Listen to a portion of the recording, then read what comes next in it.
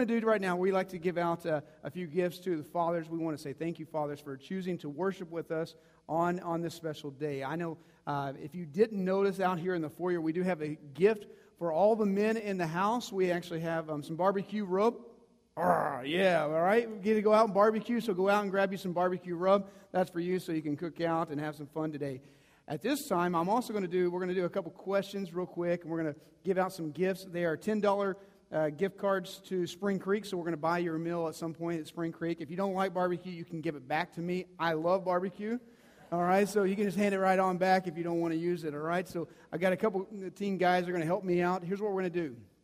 We're going to ask for the father who was baptized the furthest away from Dallas-Fort Worth. All right, so start thinking about where you were baptized. Let's start off. Let's see.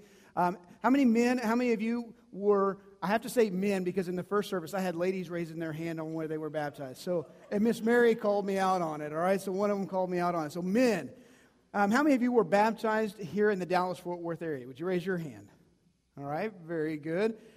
Let's go somewhere in the state of Texas. You were baptized somewhere in the state of Texas. Raise your hand. All right, very good.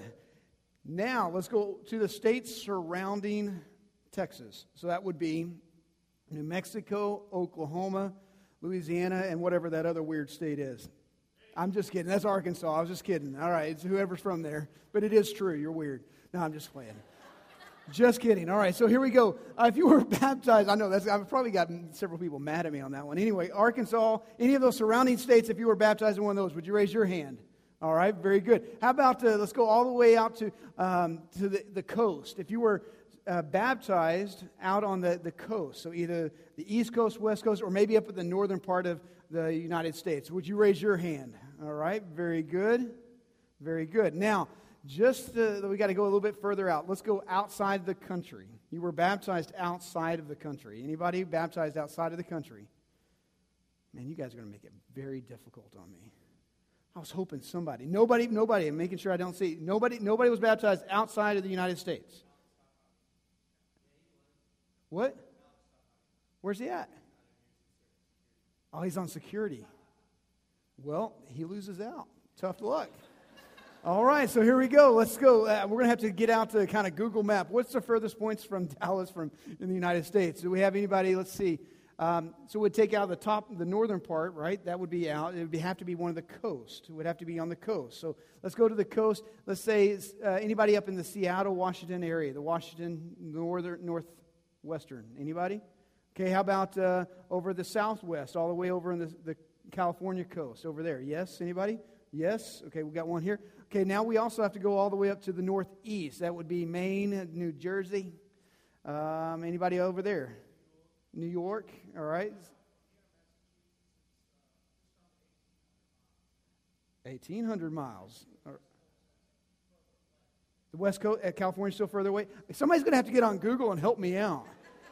Man, this is getting a little bit too difficult. Yes. Massachusetts further? Oh, man.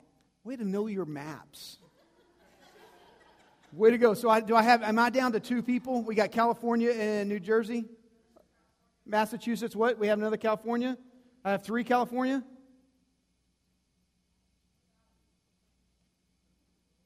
California, Northern or Southern California? All right. Were you Massachusetts? Massachusetts wins. There you go. Executive decision. How about that? We'll just go for it. All right, ready? Let's go. The person who was the father who was saved the most recent. Father who was saved the most recent. All right, let's start off with 20 years. 20 years or less. The father who's been saved 20 years or less. Very good. Raise your hands. How about 10 years or less? Do we have any fathers 10 years or less? Okay, we still have a few over here. How about 5 years or less? 5 years or less? Mike's our winner. Very good. How many years? It's been right at 5. Good job. All right, very good. Okay, you ready? Dads, this is going to be a tough one. How many of you most recently changed a diaper? Okay, so that's going to eliminate a lot of people, but you got to change a diaper. Remember, I told a story about a diaper myself last time I spoke. So, most recently changed a diaper. Let's start off with how many dads changed a diaper on Friday? Okay, good. We got a few. How many changed a diaper on Saturday? Yeah? All right. How about change the diaper this morning? I got 1, 2, I got three men. All right. 4 men. All right. 4 men changed the diaper this morning. You ready? Let's go down to a man who's changed the diaper in the last 2 hours. 1, 2, 3. Man, I should have got more cards. All right. 30 minutes. You changed the diaper in the last 30 minutes. Jiminy Christmas. All right. How many cards do I have? Do I have enough? I have 3 left? Sweet. I can give both of them. You both win. If you change the diaper in the last 30 minutes, go both of these guys right here. Very good. All right, just for fun, guys, we like cars around here. Most guys like cars. So here's the challenge. This is open to any man. Any man at this point, it's open. We're about to show you a video on the screen. The video is going to be of a car. All you simply have to do is give us the year, make, and model of that car. Whoever does it first, you win $10 to Spring Creek. Are you ready? So begin playing the car.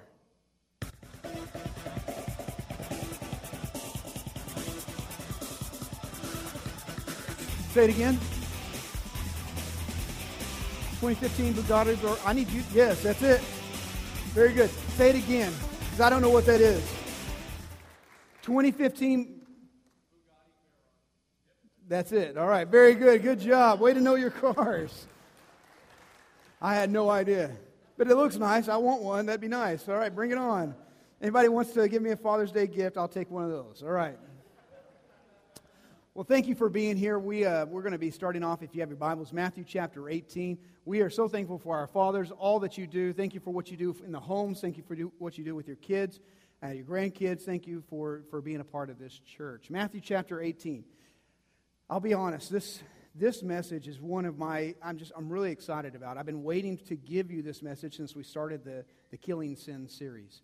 And the reason it's important is because over the last few weeks, as we've talked, there's been some pretty tough messages. Let's be honest. Some of it has been very hard-hitting, and we're talked about getting rid of arrogance and pride in our lives. And then we moved into this idea that everyone's going to be tempted. So as long as you're alive, you will be tempted, and you just need to get ready for it. It's here. And then the last message, if you happen to have heard the last message, it was hard, wasn't it? It was tough. It was about making tough choices, to do the radical thing, to really get sin out of your life. How are you ready to make the tough choices? And it was hard-hitting. And today, we get to introduce hope and grace back into the equation. It's an incredible day. I am so glad that God brought you here today. As we've talked about killing sin and getting sin out of our lives and breaking these habits, one of the things that we have set up here at the church is a program called Celebrate Recovery. And so I've asked Bob and Linda if they would come up here, and they're going to talk with us for just a minute. So guys, why don't you come on up? They help lead our Celebrate Recovery. Would you give them a hand as they come on up? And you guys go ahead and kind of make yourselves comfortable here. Grab you a chair if you can. Yeah, we get a set this time. Last time we had a stand. It wasn't near as comfortable. Now, Bob and Linda have helped us really get our Celebrate Recovery program up on its feet and really working and running well, and I'm thankful for their leadership. They have been such great leaders, and they have shown such a heart for this ministry that God's actually elevated them. They started helping out with other churches and helping other churches establish Celebrate Recovery, and God has continued to move and just open up doors. And now Linda's actually the state rep for the entire state of Texas for Celebrate Recovery. And so God has blessed her and raised her up into leadership. Yes? I have to correct you. Yes. Well, okay, what is it? There are many. It's on. It's red. You got her volume?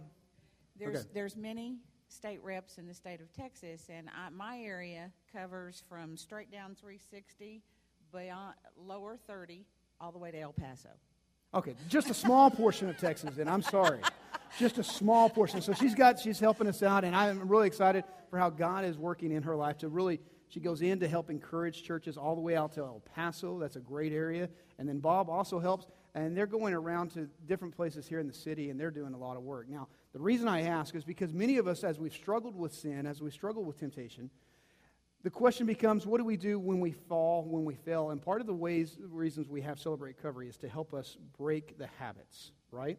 One of your key phrases is what? Hurts helps. What is that? To break the chains of our hurts, habits, and hang-ups. All right, very good. And so can you start us off by introducing yourself like you would introduce at a meeting? My name is Linda, and I'm a grateful believer in Jesus Christ who has victory over anger, resentment, depression, codependency, and almost 3 months of no smoking. And currently dealing with a few trust and anxiety issues. Very good. What blows me away is the willingness to be so humble and honest. Yeah. Because quite often in church we put the mask on, don't we? So Bob, would you introduce yourself the way? Sure would. I'm a grateful believer in Jesus Christ, and I'm in recovery for anger and control issues. Very good. I'm proud of you guys for both being willing to do this. Now, as we talk about it, I want to kind of hone in on one area specifically. Accountability. Do we need other believers? Do we need the believer community with other believers in holding us accountable to really break sin? Do we need it? Do ladies need it? Oh, yes. Ladies definitely need it. And I have to go first to the reason why we need it, because it's biblical. In Ecclesiastes 4:9-12, it says that two are better off than one because they can work more effectively. And if one of them falls down, the other can help him up. But if someone is alone, there's no one to help him. And two people can always resist an attack that one person would defeat one person alone. So that's the main reason why we need it. Women definitely need it. And the reason why I say that is because most of women, all of us, are big codependents. Okay? We're nurturers by nature. We want to fix things. We want to help people. We want to make sure things are on track. And some of that moves into some control issues, you know, because we're used to dealing with things like that. So when it gets out of control, we need to have someone to walk beside us because we weren't meant to walk this alone. Very good. So, now, Bob, what about men? Do men need it, or can we, just tough it out and do this whole Christian thing, break habits without other men? Sure, we can tough it out all we want, Pastor, but then again, that's why we have Celebrate Recovery, because when we can't tough it out, we need a place to go. And yes, men need accountability as much as women. I'm not going to say more than women, because a man and a woman are their team, and a man needs another team member, a male, so he can go. He can create his own accountability. And what does a man get out of accountability? One, it builds a relationship with God and other Christians, preferably an accountability partner. Accountability also helps break the cycle of sin, and it starts the healing. Accountability connects us to God and other Christians at a deeper level, and an authentic accountability can be the very thing that reignites our passion for Christ and His kingdom. So not only do we need accountability, but when we gain accountability, that is what we gain, those 4 items right there, to help our lives. Very good. Now, do women automatically just want accountability, or do they resist accountability? Oh, no. We don't want anybody telling us what to do we? Actually, it's hard sometimes, and I think most of that is there's a couple of things. Fear of rejection, okay? Fear of what other people think about us or what they're, and I have this quote. It's so great. It's coming to Celebrate Recovery at first. I have done a great job meticulously managing my reputation, and I'm not about to blow it by being honest now. Okay? Yeah, right. So, we come in, and like you said, the Sunday Christian and people putting on that face, and you don't want anybody to know your mess. Right. And so they fight it. It's a resistance thing sometimes. And that's just fear of other people, what they think of you. Also, again, another one is feeling embarrassed. And we've learned in Celebrate Recovery, it's okay, to say that you have things that bug you. Right. It's not something, and the longer you keep it inside, the worse it's going to get. So, yes, it's hard. You have the fear of rejection and that fear of embarrassment, of being embarrassed by other people and what they think of you, and so it is hard. They resist it. I did. Right. It is extremely tough. We do resist it. Now, Bob, you're a Marine. You're a tough, manly man. You're a man's man. And yet you're involved with, obviously, Celebrate Recovery. But do you find men reject and push away accountability? Yes. And the reason we do that is for three separate reasons, Pastor. And as men, we're the what I refer to as the sheepdogs. We guard our families. We secure our families. We take care of the church. We watch over the church. We're the sheepdogs. So one of the things that men shy away from accountability for is a fear of disapproval. We don't want to be told we're weak. We don't want to be told we're less than a man. That leads us right into the pride issue. We don't want that pride to be destroyed. Yes, we're proud. Unfortunately, pride is one of those sins that God says we need to overcome. And finally, one of the biggest issues I see is denial. Now, when a man comes into a CR and he's ready to attack all three of these issues, denial, pride, and the fear of disapproval, the healing begins and the transformation is stunning. Awesome. Well, if you are interested in Celebrate Recovery and finding this group of accountability, what time do you guys meet? We meet here at the church every Friday from 7 o'clock until 9 o'clock with what we call Solid Rock Cafe afterwards, which is a fellowship time and a great time for us to find accountability partners to walk with us and sponsors and so on and so forth. So we meet right here in the church at 7 o'clock on Fridays upstairs in the attic. And when she said fellowship, that's just a secret code word for food. In our group it is. Yes, all right, so they're going to be food. In our group if that's it the is. only reason you need to come, just come for the food, and then everything else will happen and take place for you, right? All right, let's give them a hand. Very good. Thank you, guys. Oh, appreciate it. You're welcome. Well, guys, I really am. I'm very thankful for their willingness to be honest and bring authenticity into the church and to help us make sure we're dealing with it. Matthew chapter 18, you have your Bibles. Would you now stand for the reading of God's Word? Matthew chapter 18. Now let's go down to verse 10, if you will. Matthew chapter 18, go down to verse 10, and here's what the Bible says. See that you do not despise one of these little ones, for I tell you that in heaven there are angels always see the face of my Father who is in heaven. What do you think? If a man has 100 sheep and one of them has gone astray, does he not leave the 99 on the mountains and go in search of the one that went astray? And if he finds it, truly I say to you, he rejoices over it more than over the 99 that never went astray. So it is not the will of my Father who is in heaven that one of these little ones should perish. Would you pray with me? Heavenly Father, God, I thank you for this day, and I'm incredibly honored to be able to enjoy the love and the grace, the forgiveness, the mercy that you have given us. I pray today that truly you would reach down and speak and minister to our hearts and lives. God, for those who have been running from you, God, I pray today they would hear from you. God, from those who are just caught up and they're frustrated because they're involved in this cycle of sin and they can't seem to break the chains.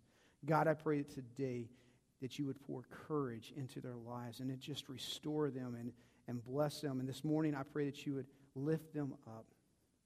In Jesus' precious name I pray. And all God's people said, amen. Thank you. You may be seated. So here's what we have. Jesus starts off and he gives us a principle. He gives us a kind of a rule, if you will, and he gives us this principle, but he states it in the negative. He doesn't state it in the positive. He states it in the negative, which he's trying to draw attention to the principle, to this rule that he wants us to live by. And when he states it in the negative, then after that he gives us 3 examples of why this is important. So the very first part, verse 10, it says this: see that you do not despise one of these little ones. Don't despise one of these little ones. Now remember the little ones we were talking about before. It starts off with Jesus bringing up a child and having a child in front and giving this illustration saying these little ones we need to make sure that we care for and take care of their spiritual lives. And then we began to understand that as you go through the rest of the New Testament from here on, the concept is also expanded to not just the little kids, but now it's expanded to those who have trusted Jesus Christ as their personal Savior. They become the children of God. They're introduced into and adopted into the family of God, and now they're considered the children of God. Does that make sense? So the expansion goes from just these little kids that we're talking about. Let's not offend them. Let's not hurt them. And then now it begins to expand to not hurting and not stopping those who are part of the family of God. So here we go. He says, don't despise. How do we despise? Why would we despise someone who is hurting? Why would we despise someone who has encountered temptation, who has fallen? Why would we despise people who are in a constant state of failing in their Christian walk? That's a good question, isn't it? I had to stop because I ran over it real quick, and I was wanting to spend the majority of time on this good shepherd who goes out and seeks, but yet I couldn't get there until I began to understand how we as Christians have this tendency to despise. Because we need to understand, and we need to hear, and we need to understand as a Christian community that what Jesus is calling us to, He made it very clear. It's not to despise those who are hurting, but our role and our job is to actually go out, seek out, love, care for, go above and beyond to those who are falling and who keep falling, to those who are not willing to actually get rid of sin, who are still struggling with sin. We are to love and care for and not despise and push them to the side. Do you see the principle? There's this tendency to look down. And so let me give you 4 ways in which we despise and we look down on those who are struggling. The first one is, it's pretty simple, is when we look down and we despise and view struggling believers as inferior Christians. Inferior Christians. Maybe what this looks like is this. We see someone who is struggling, you're going, you know what, if you're a better Christian, you wouldn't be failing like that. If you would read your Bible more, if you would pray more, you would stop failing. And we begin to see them, and we begin to create a hierarchy in our minds that those who are struggling really are inferior Christians to us who are not struggling. And we begin to look down and despise and say, well, obviously you're not as good. Another way we despise is by judging the struggling Christian as unworthy. Unworthy of what? Unworthy of a third chance, a fourth chance. We're willing, we feel like we're really good Christians when we give somebody a second chance. We all need second chances. But what happens when somebody actually needs a third chance, a fourth chance, a fifth chance? Well, I've already given them enough chances. We're not going to give them any more, and we begin to despise those who keep coming back because they're struggling. What about this one? We despise the struggling believer when they ignore, when they waste our time or our resources. So we begin to say, wait, I've already given you my money. I've already given you time. I've already spent time with you. And yet you keep wasting my time. You keep wasting my resources. So we push them aside and say, you're not worthy of my time anymore. You're not worthy of my money, my resources, because you keep struggling with that. So as long as you keep struggling with it, forget it. I'll wash my hands of you. I'm done. Now here's the last one that I can come up with. We despise other believers when we minimize them as weak and unable to handle Christian liberty. Now let me help you on this one for a second. Paul in the future talks about in Romans and then Peter also in 1 Peter, they talk about that we are to enjoy our Christian liberty, our Christian freedom. And there are choices in our lives in which we can make that falls in line with just liberty. I am free to make several choices within my freedom of Christ. And then there's this tension that begins to develop out of, there's also those who are weak or those who are going to be hindered by my freedom. And so what happens is this, that what causes me to sin may not be what causes you to sin. Are you following this? But what happens is when we gather a lot of believers together is that we now begin to look across the room, and what some people are really strong in, other people are weak in, and what other people are weak in, other people are strong in, and it goes back and forth, and we begin to look across. And when we begin to take our Christian freedom and with such pride and arrogance that we flaunt our freedom in front of those who are struggling, then we are really truly despising those who are struggling. Did you catch that? Now here's why we have to bring out this principle. Because quite often within church, we despise our fellow believer by the way in which we live when we see that they're struggling and we push them to the side. Okay? So what Jesus is calling us to, he says, guys, I want you not to despise, but I want you to seek out. I want you to love. I want you to care for. And I want you to go to the extreme. When you find people who are struggling with temptation, I want you to go to the extreme. And here's the 3 reasons why. You ready? Now, the 3 reasons why get pretty exciting. Look what he says. The very first one is this. For I tell you that in heaven, their angels always see the face of my Father who's in heaven. Now, notice a couple of things here real quick. He brings in angels, and he says, here's why you don't despise them, because they're angels. Now, whose angels? Notice it's possessive. They're angels. Whose angels? The little ones, the children of God. They're angels. Now, I know this kind of gets a little weird, and we could spend a lot of time on this, but here's where it begins to play out. You ready? In heaven, the angels actually have responsibilities and jobs.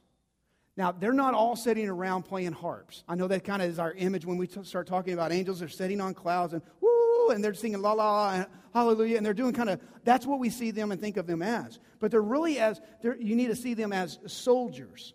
You need to see them as battle-ready warriors who are ready to go into battle. And here's what he's saying. He says, here's why you don't despise those little ones who are struggling, those Christians who are failing.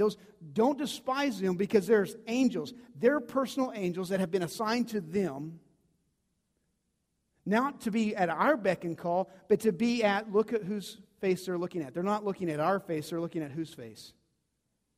Look at it. It says they're at attention, looking into the face of God, waiting the orders, they're at attention, saying, okay, give us the command. We're ready to go out and to seek after and to help those who are hurting. Do you see it? The reason you don't despise is because the angels are actually ready to go and help. Now, that should give you encouragement. If you find yourself struggling, to know that not only do you have the Holy Spirit inside you who's greater, but you also have an angel who's actually ready to go into battle for you and with you. Now, give me the second one. You ready? Here's the second one. Here's why you don't despise, not just because of the angels, but verse 12. What do you think? If a man has 100 sheep, and one of them has gone astray, does he not leave the 99 on the mountainside? We've heard this story, and we've heard it over and over again, and it's hard for us to really understand the importance of it. It was a very common expression for their society, because you would see shepherds all over in the hillside. Even last year when I went to Israel, shepherds all over the hillside, and it was just kind of a common expression. Everybody would understand the image. And so what I wanted to do is I wanted to play this out. See, Jesus is actually called later in John the Good Shepherd, the one who would actually go out. So Jesus is bringing attention to and saying, listen, I'm the Good Shepherd, and I will also go looking for those who are out there lost, who are out of way, who are struggling, who have gone away from me, who were a part of this sheepfold, but yet they have lost and they went away. He says the Good Shepherd actually leaves those 99 and goes out and seeking the one who's hurting. So I was trying to find an illustration or an image that maybe today we could capture, and maybe today we could embrace and understand and catch the concept a little bit more.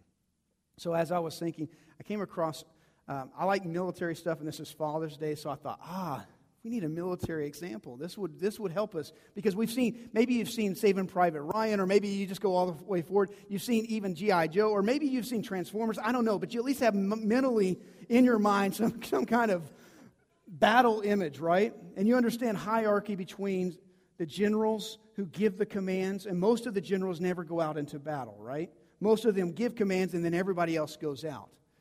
There was a man several years ago in the Vietnam War. His name was Norman Schwarzkopf. Maybe you've heard of him. He was given an assignment in Vietnam, and he was given the assignment to take over the 1st Battalion in the 6th Infantry. It was known as the worst of the 6th. And so he was given the challenge to actually turn it around and to make it a viable fighting unit. He begins working it through, and you begin to see them gain accolade after accolade. On May 28th, General Norman Schwarzkopf goes out into the field, and one of the things that he made a consistent habit was that when one of his men were hurt by a mine, they had stepped on a mine, he would personally go out to the field and to check on the man, to help in whatever way he could. So he would leave the base to go out to the field. And most of the time, he would put those men on his own personal helicopter, and they would fly them back, the injured man, back to the hospital to make sure that they were getting the attention they needed. On May 28, 1970, a man was injured, so General Schwarzkopf actually gets into his helicopter, goes out to the field, and as he's out in the field, he sees the man, and the man is still in the field, flailing around. He had just been attacked. He's still flailing around. Schwarzkopf said that, "I believe the man could survive if only he would stop thrashing." So here's what he states. He said, "I started through the minefield, personally, one slow step at a time, staring at the ground, looking for the telltale signs of the bombs or little prongs sticking up from the dirt. My knees were shaking so hard that every time I took a step, I had to grab my legs and steady it with both hands before I could take another. It seemed like 1,000 years before I reached that kid." Finally, when Schwarzkopf got to the soldier, he did what only he could think of to do. He was a West Point wrestler, and so in order to stop the man, he took his 240-pound body and slammed on top of the guy and pinned the soldier to the ground, stopping him from thrashing back and forth. He was later able to get the man to his helicopter. Once he got the man to the helicopter, the man survived. He was willing to risk his life to go into the minefield to pick up that lost soldier, the soldier who could not do anything for himself. And the image that we need to catch and the image that we need to understand is this.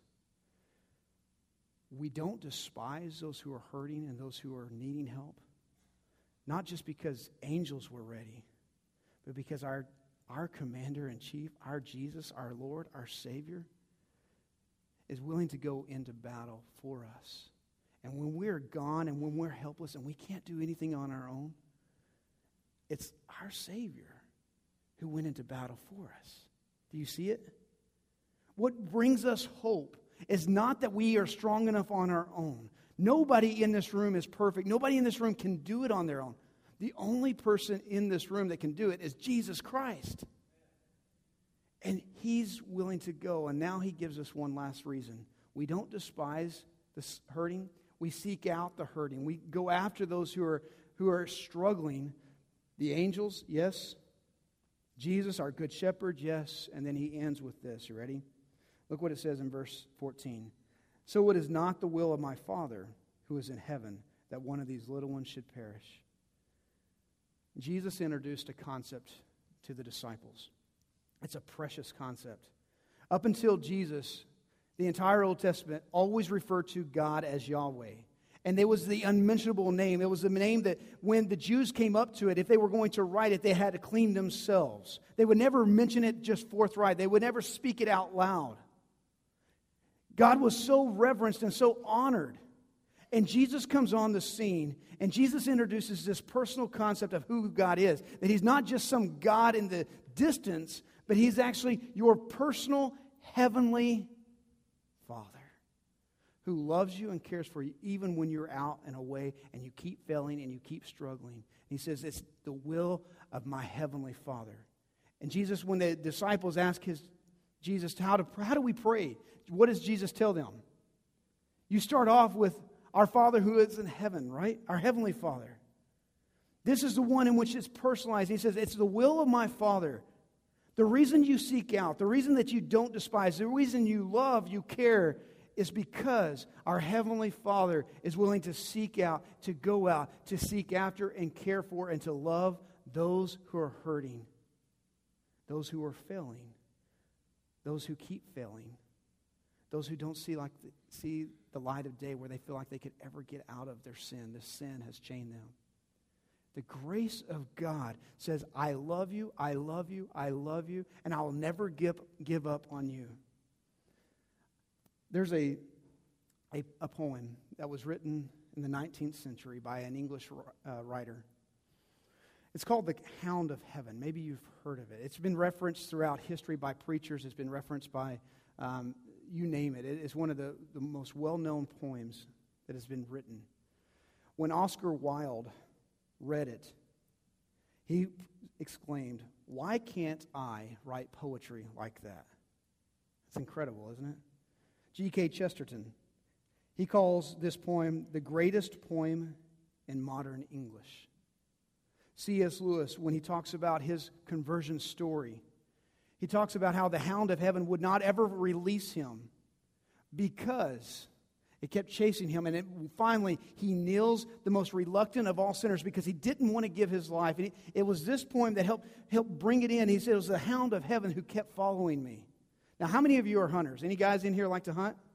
All right, I'm going to give you my hunting story real quick. My first hunting experience, I go out with my dad, and we're going to hunt dove, all right? So I get to have a shotgun, and I remember walking, and one of the things that we had when we would hunt with dogs, all right? So hunting with dogs means that you could let the dogs do the work, and they're working the field, and so we're going out to hunt dove. And as we're watching the dogs work, we had walked for a little while that morning. I hadn't come up on any kind of animal. I mean, there's just nothing to shoot at. So it's one of those just boring days. And our Brittany was just working back and forth. And so as she's working, we're sitting there, and I just stand for a moment. And I'm tired. I'm a young kid, and I'm thinking, Dad, this was not as much fun. So I put the gun on my hip. So I'm holding the gun up on my hip, and I rest my arm like this, and I'm just standing around, and all of a sudden, our dog comes swooping right where we're at, and the next thing you know, dove are flying up all around us. We had been standing right in the middle of the doves, and I had no idea. So all of a sudden, the birds start flying up, and guess what I do with my gun? Shoot it right here into my gut, right?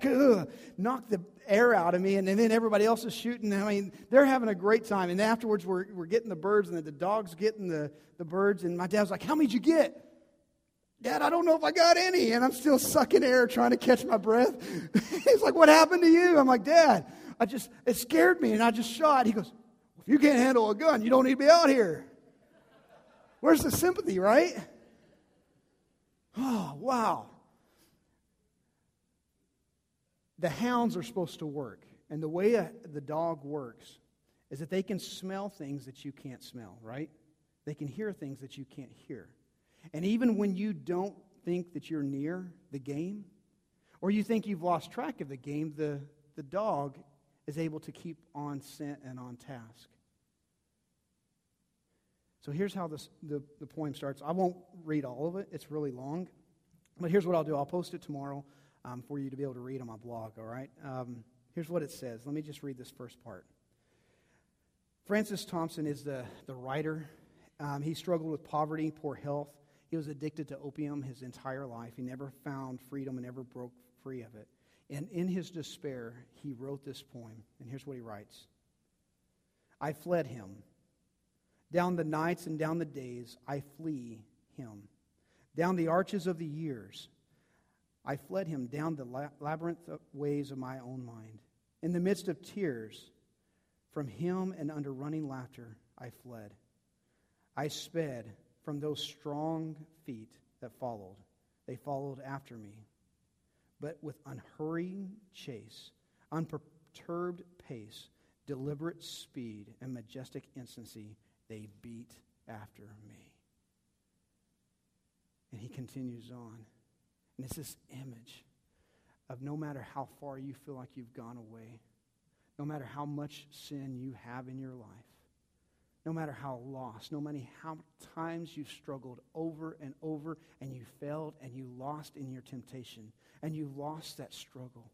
My dear friends, please hear that my God has not given up on you. Your Heavenly Father is coming after you. He's seeking you. He longs for you to be back in with Him in His family. He loves you. He loves you. And you need to hear it, and you need to be reminded of it over and over again. This Heavenly Father loves you. Today, there's some in this room, maybe you have never given your life to Jesus Christ. You don't know what it means to even be saved. Here's what it simply means is this. To be saved, to be restored, to be part of God's family where He forgives you of your sin. It's simply this. That you acknowledge that you are a sinner, that you've done wrong. You believe that Jesus Christ died on the cross to pay for your sins, and He was buried, and then He rose again, proving that He could pay for your sins. And then the very last thing is this. You just simply confess. Confess Jesus as your Lord, your Savior, the leader of your life. And if you'd be willing to do that, to give your life to Him, what Jesus promises, what this passage promises, is that you'll be forgiven. because the hound of heaven has chased you down, and he hasn't given up. He loves you. You've been running, it's time to come back. It's time to enjoy. You keep failing, it's time today to say thank you for the grace and to experience and ask God for forgiveness once again. Let's find restoration. That's what the message is today. Every head bowed, every eye closed. Father, we give you the praise, we give you the glory. I pray that you would reach down and you would move as only you can. Father, we thank you for your love. I want to say thank you for pursuing me. Thank you for never giving up. And God, I want to say thank you for how that you love unconditionally, even when we don't deserve it. You still love us. And I want to say thank you. For those today who maybe have felt like they've been running for all those years, today I pray they would be willing to get it right with you. In Jesus' precious name.